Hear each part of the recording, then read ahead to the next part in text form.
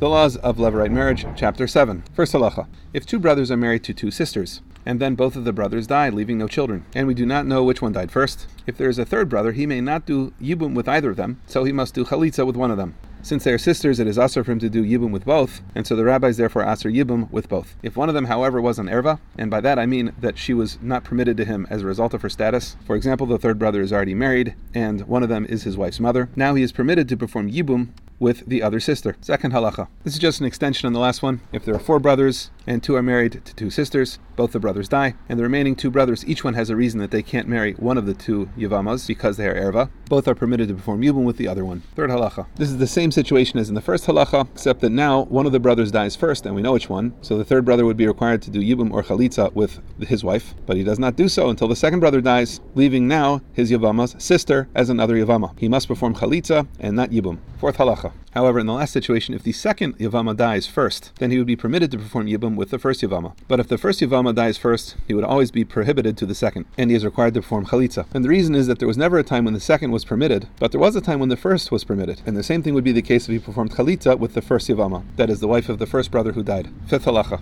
In the same situation, but assuming there are at least four brothers, if the wife of the first brother who dies is an erva to one of the remaining brothers, he is permitted to perform Yibum with the wife of the second brother who died. And if he does so, that frees up the first. If, however, it's the other way, the wife of the second brother is an erva to one of the brothers, he may perform Yibum with the wife of the first brother who died, but the other Yavama would have to go out with Chalitza. Sixth halacha. In this case, there are three brothers, and two of them are married to sisters. One of the brothers dies, and the third brother performs Mamar with his wife. Then the second brother dies. Now he must give a get to his Yavama and do Chalitza. Seventh halacha. Same situation, except that the third brother who performed Mamar now dies, and he had another wife. Since the Yavama with whom he performed Mamar is the sister of the remaining brother's wife, she goes free without Chalitza, but the other Yavama would require a Chalitza. Eighth halacha. If a man consecrates the sister of his Yavama, we require one of his other brothers to perform Chalitza with the Yavama or Yibum, and then he can marry the woman who he has consecrated. But if the other brothers die without performing Chalitza or Yibum, then he must perform Chalitza with his Yavama, and he must give a get to the woman who he consecrated. But if the woman he consecrated died, he is now permitted to perform Yibum with her sister. Ninth halacha. Now we have three brothers, two of them are married to sisters, and each of them has another wife. If the third brother performs Chalitza with the other wives, then the sisters are freed, but if he performs Chalitza with the sisters, then he must also perform Chalitza with the other wives. Tenth halacha. Here Rambam says that it appears to him that the same thing would be true if one brother died with two wives, and one of the wives was a shnia, meaning someone he is not permitted to marry because of a rabbinic enactment. That is, if he performs Chalitza with the prohibited Yavama, he must also perform Chalitza with the other Yavama. 11th halacha.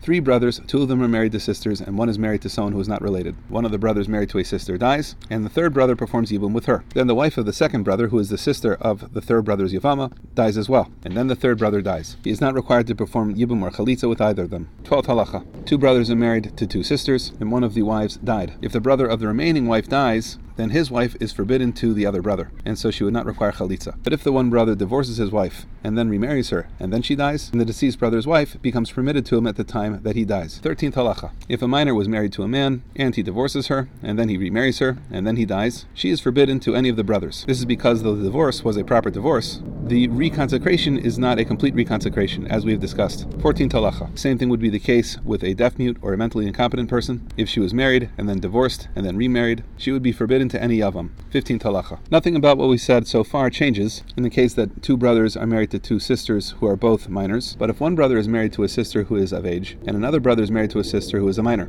she may dissolve the consecration through miyun. If the brother who is married to the older sister dies, we would instruct the younger sister to dissolve the marriage through miyun, and we would instruct the man to perform Yibum on the older sister. 16th halacha. The general rule that if one is married to the sister of a Yavama does not change at all if the sisters are deaf-mutes, or if the Yavam is a deaf-mute. 17th halacha. But if in the case of two brothers who are married to two sisters and one of the brothers is a deaf-mute, if the mentally competent brother dies, the deaf-mute should divorce his wife with a get because her sister is now obligated to him.